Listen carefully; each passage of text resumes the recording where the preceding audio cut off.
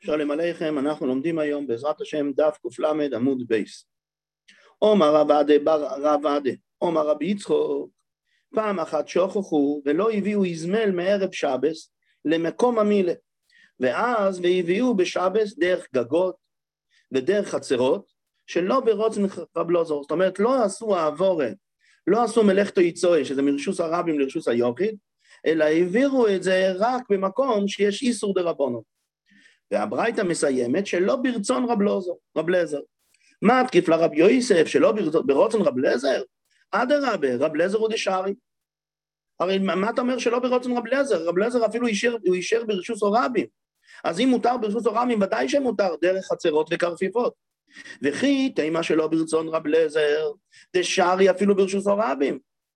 אולי נגיד, למה זה לא ברצון רב לזר? למה? כי רב לזר התיר ברשוס הרבים, אז מה אתם התחכמתם והעברתם דווקא דרך רשויות דרבנן? הייתם יכולים לעשות לכתחילה דרך רשוס הרבים. אלא ברוצן דרבנן דאוסרו דרך רשוס הרבים, ושורו דרך גגות, דרך חצרות ודרך קרפיפות. אולי הם עשו פה לא כמו רב לזר, הם עשו כמו רבנן, שרבנן אסרו בחצרס ברשויות דאורייסה, אבל אולי הם התירו בדברים של דרבנן לצורך המילה. אומרת הגמרא, מי שערי? זה לא יכול להיות. הרי והתניא כשם שאין מביאים אותו דרך רשוס הרבים דאורייסה, כך הם מביאים אותו לא דרך גגות ולא דרך קרפיפות ולא דרך חצרות שאפילו האיסור שלהם רק מדרבנן. אז אם כן זה לא יכול להיות שזה לא כמו רב לזר אלא כמו רבנן. אז כמו מי זה הולך? אלא אומר רב אשי שלא ברוצן רב לזר ומחלוקתוי. זה לא ברצון רב לזר, כי לפי רב לזר הם היו צריכים להעביר דרך רשוס הרבים, ולא דרך כל מיני רשויות צדדיות דרבנן. וגם זה לא כמו מחלוקתוי, זה גם לא כמו אלה שחלקו על רב לזר, כי לפי רבנן אסור, אפילו ברשויות דרבנן אסור להעביר. אלא זה ברצון רבי שמעון. איזה רבי שמעון? דתנן רבי שמעון אומר, אחד גגות, ואחד קרפיפות, ואחד חצרות, כולם רשוס אחד לכלים ששופטו בתוכם, ולא לכלים ששופטו בתוך הבית. מה פירוש? יש לנו בעצם מחלוקת בין רבי שמעון לשאר. מה הדין בגגות של הבתים, או בחצרות שלפני הבתים, או בקרפיפות? קרפיפות זה כזה מקום גדול שהוא מוקף בצעתיים, מקום גדול מאוד. אבל מה? השימוש בשלושת המקומות האלה, גם בחצרות, גם בגגות וגם בקרפיפות, השימוש הוא לא תדיר כמו בבית. בבית השימוש הוא כל הזמן, יומיומי וכל היום. לעומת זאת, פה אנחנו מדברים על שימוש שהוא פחות תדיר. עכשיו, מה הדין? יש לנו מחלוקת בגגות וקרפיפות בחצרות. האם מותר לטלטל בגגות והקרפיפות והחצרות? אז יש לנו את דעת רבי מאיר. רבי מאיר אמר שמותר לטלטל בגג, לא רק בגג, אלא בכל הגגות. כי כיוון שאין השימוש תדיר שמה, אז לא גזרו שמה, וזה נחשב לרשות אחת. לא רואים בזה חלוקה בין רשות לרשות. אותו דבר, מותר להעביר בכל החצרות. אותו דבר מותר להעביר בכל הקרפיפות. לעומת זאת, רב שמעון הקל עוד יותר, שמותר להעביר לא רק מחצר אחת לחצר שנייה, אלא מותר להעביר גם מחצר לקרפף, או מקרפף לגג. ואם כן, זאת המשנה שלנו. רבי שמעון אומר, שברשויות דאורייסה אסור להעביר אם לא היה עירוב, אבל ברשויות כאלה, של גגות, קרפיפות וחצרות, כיוון שהשימוש שבהם הוא לא תדיר, אז חכמים הקלו ואמרו, שמותר להעביר מאחד לשנייה. וממילא זה היה הסיפור אצלנו. כיוון שלא העבירו את האזמל בערב שבת, אז העבירו אותו דרך הרשויות שלפי רבי שמעון, לכולם יש שם של רשות אחת גדולה. שואל רק תוספות, כיוון שגם רבי מאיר, כל המחלוקת שלו היא מותר להעביר מחצרות לקרפיפים, או מותר לעבור מהקרפיפות לחצרות, לגגות. אבל בתוך החצרות ודאי מותר, בתוך הקרפיפות ודאי מותר. אז אם כן, למה העמדנו את זה דווקא לפי רבי שמעון? אפשר להעמיד את זה גם לפי רבי מאיר, ולהגיד שהעבירו את זה מחצר אחת לחצר שנייה. אומר תוספות, אתה צודק, אלא כיוון שהלכה כמו רבי שמעון, אז ממילא העדפנו להגיד את הדעת של רבי שמעון, אבל באמת אפשר להגיד זה גם כמו רבי מאיר. אז אני חוזר לענייננו, אנחנו ראינו פה שהם שכחו להעביר את האזמל והעבירו את זה דרך גגות ודרך חצרות, אז איך זה, לפי מי זה מסתדר? לפי רב אליעזר זה לא מסתדר, למה? כי לפי רב אליעזר מותר להעביר אפילו ברשות רבים, לפי רבונון זה לא מסתדר, כי לפי רבונון גזרו אפילו שאסור להעביר מגג לחצר, למי זה הולך פה? רק לפי דעת רבי שמעון, או כמו שטייסט אומר דעת רבי מאיר, שמותר להעביר מרשות דרבנון אחת לרשות דרבנון שנייה, אבל לא כל הרשויות, גגות, כרפיפות וחצרות. ממשיכה הגמרא ואומר, אבל כל זה דווקא לכלים ששופטו בתוכם, בכלי שבערב שבת היה בחצר, אבל לא לכלים ששפטו בתוך הבית, להוציא מהבית לחצר זה ודאי אסור. ממשיכה הגמרא, בו מיני רב זעירא מרב אסי, מבוי שלא נשתתפו בו, מהו לטלטל בכולו. מה פירוש? אז אם אנחנו חייבים להסביר פה איך היה תוכנית בנייה בזמן הגמרא. בזמן הגמרא היו קבוצה של בתים, והבתים כולם היו פתוחים לחצר. ואז יש לי קבוצה אחת של בתים עם חצר לפניה, יש לי קבוצה שנייה של בתים עם חצר לפניה, ולפני החצרות היה מבוי. המבוי היה בעצם מעבר מהחצרות לרשות רבים. אז אנחנו מדברים פה, מה שצריך לעשות, מדאורייתא כיוון שבדרך כלל זה 3 חצרות שעומדות, שמתחברות למבוי אחד. אז בעצם המבוי הזה, מדאורייתא יש לו 3 מחיצות, הוא נחשב לרשות היחיד, מותר לטלטל. הגיעו אבל חכמים ואמרו לו, כיוון שאם אתה תתיר לבן אדם להוציא מהבית אפילו לחצר, הוא יתרגל שהוא יכול לשנות את זה, הוא יוציא גם לרשות רבים. לכן צריך לעשות עירובי חצרות. אבל גם שעשו עירובי חצרות, אסור להעביר למבוי. למה אסור להעביר למבוי? כי עוד פעם, אם הבן אדם מתרגל שהוא יכול להעביר מהחצר למבוי, אני מפחד שאחר כך הוא יעביר את זה גם כן מהמבוי לרשות רבים. אז לכן צריך לעשות גם כן שיתופי מבואות. אבל גם שתעשה שיתופי מבואות, גם כן זה לא מספיק. למה? כי יש צלע אחד הרביעית שהיא פתוחה לרשות רבים. אז חכמים חייבו לשים שם לחי או קוירו. לחי זה בצד לשים מקל זה מדגיש לנו שזה לא רשות אחת עם רשות רבים, או קוירו מלמעלה שזה גם כן נראה שזה לא חלק מרשות רבים. אז פה מיני רב זעירא מרב אסי, מבוי שלא נשתתפו בוי, מהו לטלטל בכולוי. זאת אומרת, הם שמו את הלחי או את הקוירו, אבל הם לא עשו עירוב באוכל, לא עירבו את כל המבוי לחצר אחת. את כל החצרות לא לקחו אוכל ושמו שם. אז מה קורה? מי אמרינן כחוצר דמי? האם אני מסתכל על המבוי כחצר? מה חוצר אף על גב דלא עירבו? בכל אופן מותר לטלטל בכולוי. נמי אף על גב דלא נשתתפו בוי, בכל אופן מותר לטלטל בכולוי. אוי דילמה לא ידע מלחוצר. למה? דחוצר איתלי דלת מחיצס. לחוצר יש 4 מחיצות. כיוון שלחוצר יש 4 מחיצות, אז ודאי שמדאורייתא זה רשות היחיד, וגם ניכר בזה שזה לא רשות רבים. איך ניכר בזה? שיש 4 מחיצות, שהחצרות מציבים אותו מכל הצדדים, מקיפות מכל הצדדים. הבתים מקיפים את החצר מכל הצדדים. אז ממילא יש 4 מחיצות, אז נכון שבשביל להוציא מהבית לחצר, צריך לעשות עירוב חצרות, אבל בחצר, עם כלי שנמצא בחצר, אז אני יכול להזיז אותו בכולוי. אבל מבוי, שהוא מוקף רק מ3 מחיצות, אז נכון שמדאורייתא גם 3 מחיצות זה רשות היחיד, אבל יכול להיות שרבונן החמירו ולא נתנו לטלטל בכולו. אוי דילמה, כן, סליחה. אז כמו שבחצר מותר, ככה גם פה מותר. אוי דילמה לא דמי לחוצר. דחוצר איתלי דלת מחיצות. לת לדלת מחיצות, מה שהסברתי.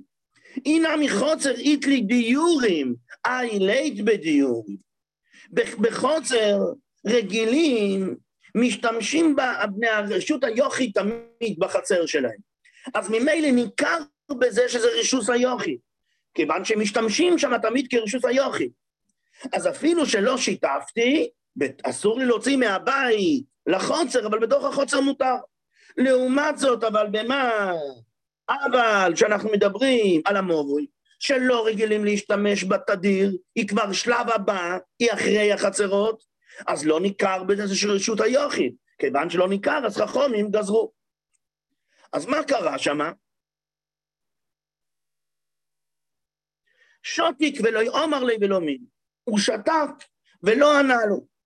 זימנין, רב זיירה ראה שרב אסי אשכחי דייתי וכאומר, אומר רב שמעון בן לוקיש, אומר רב שמעון בן לוקיש משום רב יהודה הנוסי, פעם אחת שוכחו ולא הביאו מזמל מערב שבס, והביאו בשבס, והיה דובר קושי לחכמים, אך מניחים דברי חכמים, שחכמים אסרו הרי, אם יכלת לעשות את זה בערב שבס, אסרו לעשות את זה בשבת, ואויסים כרב לזר. למה היה קשה להם? חדה דרב לזר שמותי, או בגלל שרש"י מביא שני פירושים מה זה שמותי, או בגלל שנידו אותו, או בגלל שהוא היה מבית שמאי. אז איך אתם עושים? כמו בית שמאי במוקים בית הלל. ועוד, אפילו אם היה מבית הלל, יוחיד ורבים הלוכה כרבים. אז ממילא, איך הם התנהגו כמו רב לזר? ואומר רבי יוישי, אני הלכתי לברר מה היה שם. שאלתי את רבי יהודה הגויזר, הלכתי ושאלתי את רבי יהודה הגויזר, את רבי יהודה המוהל, מה היה שם? ואומר לי, העברנו את זה דרך מבוי שלא נשתתפו בוי, אבה והעיתוי מהאי רישה לאי רישה. טלטלנו את זה בתוך המבוי מצד לצד, וכך התיישבה דעתם של חכמים, שלא עשו את זה חס ושלום מחצר לקרקף, או בדרך רשוס או רבים, אלא במבוי מצד לצד. והתיישבה דעתם.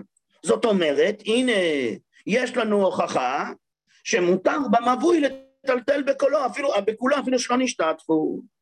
ואומר לי, סבירה למר, מבוי שלא נשתתפו בו, מותר לטלטל בכולו. ואומר לי, אומר, אני רואה מתוך הסיפור שאתה מספר, שרבו אישי בירר, וזה יתקבל על דעת כולם, זאת אומרת שמותר לטלטל במבוי שלא נשתתפו בו. אז הוא אומר לו, כן, אתה הבנת נכון. אומר לי, והזים, אם אני קורא את הגרסה מתוך רש"י, הסתכלו בשורות הרחבות למטה, והזנים ננבאי מנוח ולא אמר, הרי אני כבר שאלתי אותך את השאלה הזאת, פעם שאלתי אותך ואתה לא היית שוטיק ולא יאמר לי מידי, לא אמרתי לי שום דבר. דין מאגב שיתפה היית לך, אולי שאתה תוך כדי שחזרת על מה שאמר ריש לוקיש, נזכרת במה שאמר רב אוישיה,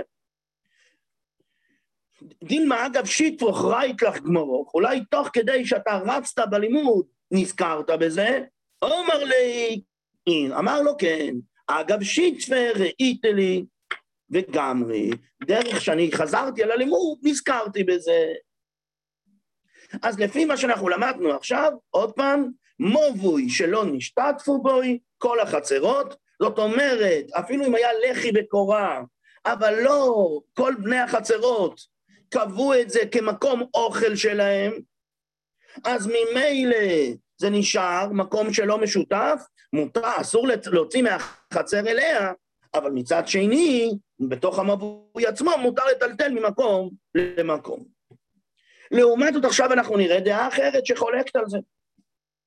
אומר רב זיירה, אומר רב, איתמר, אומר רבי זיירה, אומר רב, מבוי שלא נשתתפו בוי, אין מטלטלים בוי, אלא בדלת אמס ולא יותר. קודם למדנו בכולוי, עכשיו אנחנו חולקים ואנחנו אומרים בדלת אמס. אומר רביי, אמילתה, אומרו רבי זיירו, ולא פירשו. רב זיירה אמר משהו כללי ולא פירש. עד דעת הרבה ברבו, הוא פירשו, ופירשו, והוא פירש את זה. דאומר רב נחמן, אומר רבי ברבו, אומר רב, מבוי שלא נשתתפו בוי, אם ירבו חצר עושים הבוטים, שמותר לטלטל מהבית לחצר ומהחצר אל הבית, אז אין מטלטלים בו במבוי החיצוני יותר, אלא בדלת אמס. לעומת זאת, לא ירבו חצר עושים הבוטים, אבל אם הבית והחצר נשארו שתי דברים נפרדים, כי לא ערבו אותם, אז במובוי החיצוני מותר לטלטל בכולוי. מה העניין בזה? נראה בגמרא, אבל זה קצת ארוך. אומר לי רב חנינא חויזו אל רבי, מה ישנו כי ערבו חצרו עם הבית? מה קרה? למה אם ערבו חצרות עם הבתים, אז אתה אומר שמותר לטלטל במבוי החיצוני רק בדלת אמות ולא יותר? מה הסיבה? דניתקו חצרויס ונייסו בתים. וכיוון שברגע שעשיתי עירוב חצרות, אז מה קורה? ניתקו החצרות ונעשו בתים. למה? כי מותר לטלטל מהבית לחצר ומהחצר לבית. ואז מה? ורב לתיימי, דאמר רב, אין המבוי ניטור בלחי וקוירו. המבוי החיצוני מתי יהיה מותר לטלטל בכולו, או מהחצר אליו? עד שיהיו בוטים וחצרס פתוחים לתוכו. אומר רש"י, מה פירוש בוטים וחצרס? שני בתים פתוחים לשני חצרות, 2 לכל חצר, ושני חצרות פתוחות למבוי. זאת אומרת, יש לי 2 בתים, כל 2 בתים פתוחים לחצר אחת, ואז יש לי פה חצר אחת וחצר אחת, ושניהם פתוחים עכשיו למבוי. אז מותר לטלטל, אם עשו שיתוף במבוי, מותר לטלטל מהחצר למבוי. אבל זה דווקא אם יש לי גם בתים וגם חצרות. ואוכל, ברגע שערבתי, עשיתי עירוב וחצרוס, לא שיתוף עם מבואס, אלא עירוב וחצרוס, ואוכל בוטים איקה חצרס לאיקה. ברגע שעשיתי עירובי חצרות, אז מותר לטלטל מהבית לחצר ומהחצר אל הבית. אז ממילא אין לי פה גם בתים וגם חצרות, כיוון שאין לי גם בתים וגם חצרות, ורב אמר שמתי מותר לטלטל מהחצר למבוי, דווקא אם יש לי גם חצרות וגם בתים. פה כיוון שהרבתי, עשיתי עירוב וחצרוס, אז מותר לטלטל פה מהבית לחצר, אז החצר מתבטל לבית, אז מה זה נחשב שיש פה רק בית? אם יש פה רק בית, אז כבר מה? אז רב לא יתיר לטלטל בהכל. שואל אותך הגמרא, שואל אם כן, אביי כי לא עירבו נמי, גם שלא עירבו בחצרוס, לחזינו, תראה, לאן בוטים כמאן דסתימי דמי. אז אתה צריך לראות את הבתים כאילו שהם סתומים. למה את הבתים כאילו שהם סתומים? כי הרי אסור לטלטל מהבית לחצר. ממילא וחצרוס איקה ובוטים לאיקה. אז חצרוס לאיקה ובוטים, חצרוס איקה אבל בוטים לאיקה, כי הבתים מנותקים. ורב הרי התיר גם שיש גם חצרות וגם בתים. ופה עכשיו, בשני המקרים, יש או שיש רק בתים, או שיש רק חצרות. אם עירבת עירוב בחצרוס, אז יש רק בתים, אז חסר בחצרות. אם לא עירבת, יש רק חצרות, אין בתים, כי הבתים הרי מה קורה איתם? הם אסורים. אז אני לא מבין מה ההבדל. לפני שאנחנו עוברים לתשובה, אז רק נסביר, למה אני צריך גם חצרות וגם בתים? אני צריך גם חצרות וגם בתים, כי אני צריך להדגיש שהמובוי זה לא שימוש רגיל. אם הבן אדם משתמש שם שימושים רגילים, אז הוא יתבלבל ויוציא לרשוס הוריו. אם הוא לא משתמש שם שימושים רגילים, אז הוא לא מתבטל ולא יוציא שם לרשוס הרבים. זאת אומרת, האדם ברשוס היוחיד משתמש שימושים של צינה. ממילא, ככל שהוא משתמש יותר שימושים של צינה, אז אני יותר צריך, יש לו הרגשה של רשוס היוחיד, ואז אם הוא מוציא לשם, אני מפחד שמה? שהוא יוציא גם לרשוס הרבים, שהוא יחשוב שמותר להוציא מרשוס היוחיד לרשוס הרבים. אבל אם הוא לא משתמש עם השימושים של צינה, אז ממילא הוא יודע שזה לא רשוס היוחיד, אז הוא יודע לא להשוות את זה כאויצוי מרשוס היוחיד לרשוס הרבים. וממילא, אם יש שם גם בתים וגם חצרות, אז במבוי כבר לא משתמשים בשימושים של צינה. כבר כולם הולכים שם, כבר לא משתמשים שם בשימושים של צינה. אם לא משתמשים שם בשימושים של צינה, אז אפילו שלא שיתפתי את המבוי, בכל אופן הוא יודע שזה כבר לא דבר רגיל, זה כבר לא רישוס היוחיד רגילה, אז ממילא יכול להיות שאנחנו נתיר לו. לעומת זאת, אם הוא כן משתמש עם השיתוף של צינה, שימוש של צינה, למה? כי מהבית הוא לא מוציא לשם, אז זה רק מהחצר למבוי, אז זה כבר שימוש של צינה. אם זה כבר שימוש של צינה, אז צריך שיעשה שיתופי, אז אם הוא לא יעשה שיתופי מבואות, אז צריך להיות אסור. אז לכן רב רוצה כמה שיותר להגדיל שם את השימוש שלא יהיה שימוש של צינה. אז הוא צריך גם בתים וגם חצרות. אז ממילא קשה פה, אם עירבת, אין חצרות, כי החצר נחשב לבית. אם לא עירבת, אז אין בתים. אז ממילא עוד פעם חסר. מתרצת הגמרא, לא. יש הבדל. כשלא עירבתי את החצר, עדיין החצר יכולה, כולם יכולים להשתמש בה. איך? אפשר דמבטל לרשותו דכולו לגבי אחד. יש עצה, אם שכחו לעשות עירוב וחצר, אז כולם מבטלים את החצר שלהם לגבי אחד, אז נכון שכולם לא יכולים להוציא, אבל אותו אחד לפחות יכול להוציא. אז מהבית לחצר. אז ממילא זה לא נחשב שהבית פה יתבטל לחלוטין. סוף סוף אומרת הגמרא, בית איקה פוסים לאיקה. הרב אמר שצריך בתים, שיש הרבה אנשים שהסתובבו שם. ופה הרי כולם מבטלים את הרשות לגבי אחד. אז כמה מסתובבים שם רק אחד? אז אם מסתובב שם רק אחד, אז רב לא יתיר. מתרצת הגמרא, אפשר דמצפרא ועד פלגא דיומר, שמהבוקר ועד חצי היום לגבי אחד. לגבי אחד, ראובן. מפלגא דיומר וליפניה, מחצי היום עד הערב, לגבי אחד. אז ממילא גם שם יש לי כבר בתים, שתי בתים. לכן פה רב יתיר. סוף סוף, אומרת הגמרא זה לא מתרץ, כי בעידנא דאיסא לאי, בבוקר שישנו את זה, לאיסא לאי. אחרי צהריים שיש את שמן, אין את ראובן. אז תמיד זה רק אחד. עוד פעם, אם זה רק אחד, אז זה כבר משתמשים שם התשמיש של צינה, כבר משתמשים התשמיש של צינה. אם משתמשים שם התשמיש של צינה, אז זה כבר נחשב אצלו לרשוס היוחיד. אז אם תתיר לו לטלטל במבוי, הוא יחשוב שמותר לטלטל מרשוס היוחיד. אז הוא יוציא גם לרשוס הרבים, אז רב לא יתיר. אלא אומר רב אשי תירוץ פשוט. רב אשי אומר הלוכי, הרי כמו שלמדנו בדף הקודם, כמו רבי שמעון, שרבי שמעון יתיר לטלטל מהחצרות לקרפיפות, אז אותו דבר הוא יתיר גם למבואות. ממילא, אבל זה מתי? זה מתי שיש לי פה חצר קרקף מבוי, ברצף אחד.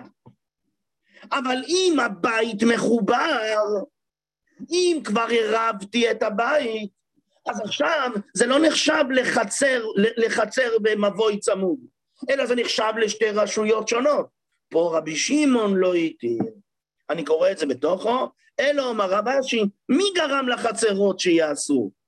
הרי חצרות לפי רבי שמעון מותר לטלטל מחצר לחצר, ולא רק מחצר לחצר, אלא מחצר למבוי, מחצר לקרפף, מחצר לגג.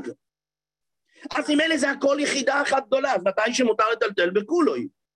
אבל מי גורם לחצרות שיעצרו? בוטים. מי גרם לחצרות לאסור לנו? זה הבתים. כי ברגע, אבל במתי הבתים? דווקא שמה? שהרבתי. אם הרבתי עירובי חצרות, אז מותר לטלטל מהבית לחצר. ברגע שמותר לטלטל מהבית לחצר, אז ודאי שרבי שמעון לא יתיר שדבר שהיה בבית להעביר אותו דרך חצר הלאה. מה שאין כן אבל אם לא ירוב וליקה, אבל אם לא הרבתי עירובי חצרות וליקה, אלא יש פה גוש אחד של שלושת הדברים ביחד, אז זה ודאי שזה מותר. לסיכום רק נגיד את התירוץ עוד פעם. התירוץ הוא כזה, אם אנחנו מדברים לפי רבי שמעון, אם זה חצר ומבוי צמוד, לפי רבי שמעון זה נחשב לדבר אחד, מותר לטלטל בהכל. אבל אם עירבתי את מה בין הבית לבין החצר, אז החצר הזאת כבר מה? נחשבת לחלק מהבית, היא כבר לא נחשבת לחלק מהדברים שאין השימוש תדיר, היא כבר השימוש לתדיר כמו הבית, אז ממילא שם אסור להעביר מהחצר למבוי. תודה להשם, סיימנו את הלימוד, נעשה סיכום קצרצר. דבר ראשון, דיברנו לגבי המילה, שלפי רב אליעזר מותר להעביר ממקום למקום אפילו דרך רשוס או רבים. לעומת זאת, לפי רבונון, אז אם אתה יכול להעביר בערב שבת, אסור לך להעביר גם לא דרך גגות ולא דרך קרפיפות. מרשות לרשות. וזה אלתר רבי מביא בסימן של"א, סעיף ז', אין דויכו את השבוס אלא מילה עצמו, שאי אפשר לעשות איסו מערב שבס. אבל כל מכשירי מילה כגון תיקון האזמל והבאתו, ועוד כיוון שאפשר לעשותם מערב שבת, אינם דוחים את השבת. ממשיך אלתר רבי, ואפילו איסר דברי סופרים לא התירו לצורך מצוות מילה. אפילו אם תדחה המילו לגמרי בשביל כך, כגון להביא אזמל מחצר שאינה מעורבת, או לישא תינוק דרך שם, שהעמידו חכמים דבריהם אפילו במוקים קורס. ואז אלתר רבי מביא שזה מחלוקת האם לנוכרי מותר להגיד או אסור להגיד, אבל זה בהמשך הפרק. נמשיך הלאה, עוד הלכה אחת. יש לנו אחר כך את ההלכה שפוסקים כמו רבי שמעון, חצר וקרפיף וגגות מותר לטלטל אחת מהשנייה. זה נמצא בסימן שע"ב סעיף א'. לא אסרו לטלטל מרשוס היוחיד של זה לרשוס היוחיד של זה בלי עירוב, אלא בבוטים שתשמישו מיוחד בתודים. אבל הגגות שהן סמוכים זה לזה, למעלה יש גגות, בלי הפסק, רשות הרבים ביניהם, וכן החצרות הסמוכות, וכן הקרפיפות, וכן כל כיוצא בהם, המקומות שאין תשמישו מיוחד בתודיר. אנחנו למדנו בסוף העמוד שגם מבוי אותו דבר, כולם רשוס אחסם לכלים ששופטו בתויכום, שמותר לטלטל ממוקם זה שאין תשמישו תודיר, למוקם אחר שאין תשמישו תודיר, אפילו הם של ביילים ארבע, ולא ירבו יחד. ובלבד אבל שלא יטלטל מתויכום לבית בלי עירוב. זהו. ההלכה האחרונה שיש לנו, נמצאת לנו בש"פ"ח, אם דין אם לא ירבו, אומר אלתר רבי, זה רק הלכה אחת, דין אם לא ירבו החצרות יחד וגם לא נשתתפו ממבוי, סעיף אחד. כל שיתופי מבויס, אתם זוכרים, יש לנו דבר ראשון, עירוב החצרויס, כל בני החצר משתתפים במאכל אחד, ויש לנו שיתופי מבויס. כל החצרות, כן, יש גושים של חצרות שמתחברות במבוי אחד, עוד פעם מתחברים במאכל אחד. השיתוף ומבויס אינו אלא להתיר לאויצי לתויכו כלים ששופטו בבוטים. אבל כלים ששופטו בתויכו או בחצרויס, מותר לטלטל בו ביועצר מידה לדמויס וממנו לחצרויס. ובלבד שלא יכניס לבית, אפילו עיר והבוטים שבחוצר. ובלבד, התנאי השני, שיהיה המבוי מתוקן בלחי או קוירו כהלכוסו. זהו, סיימנו, תודה להשם גם את הסיפור.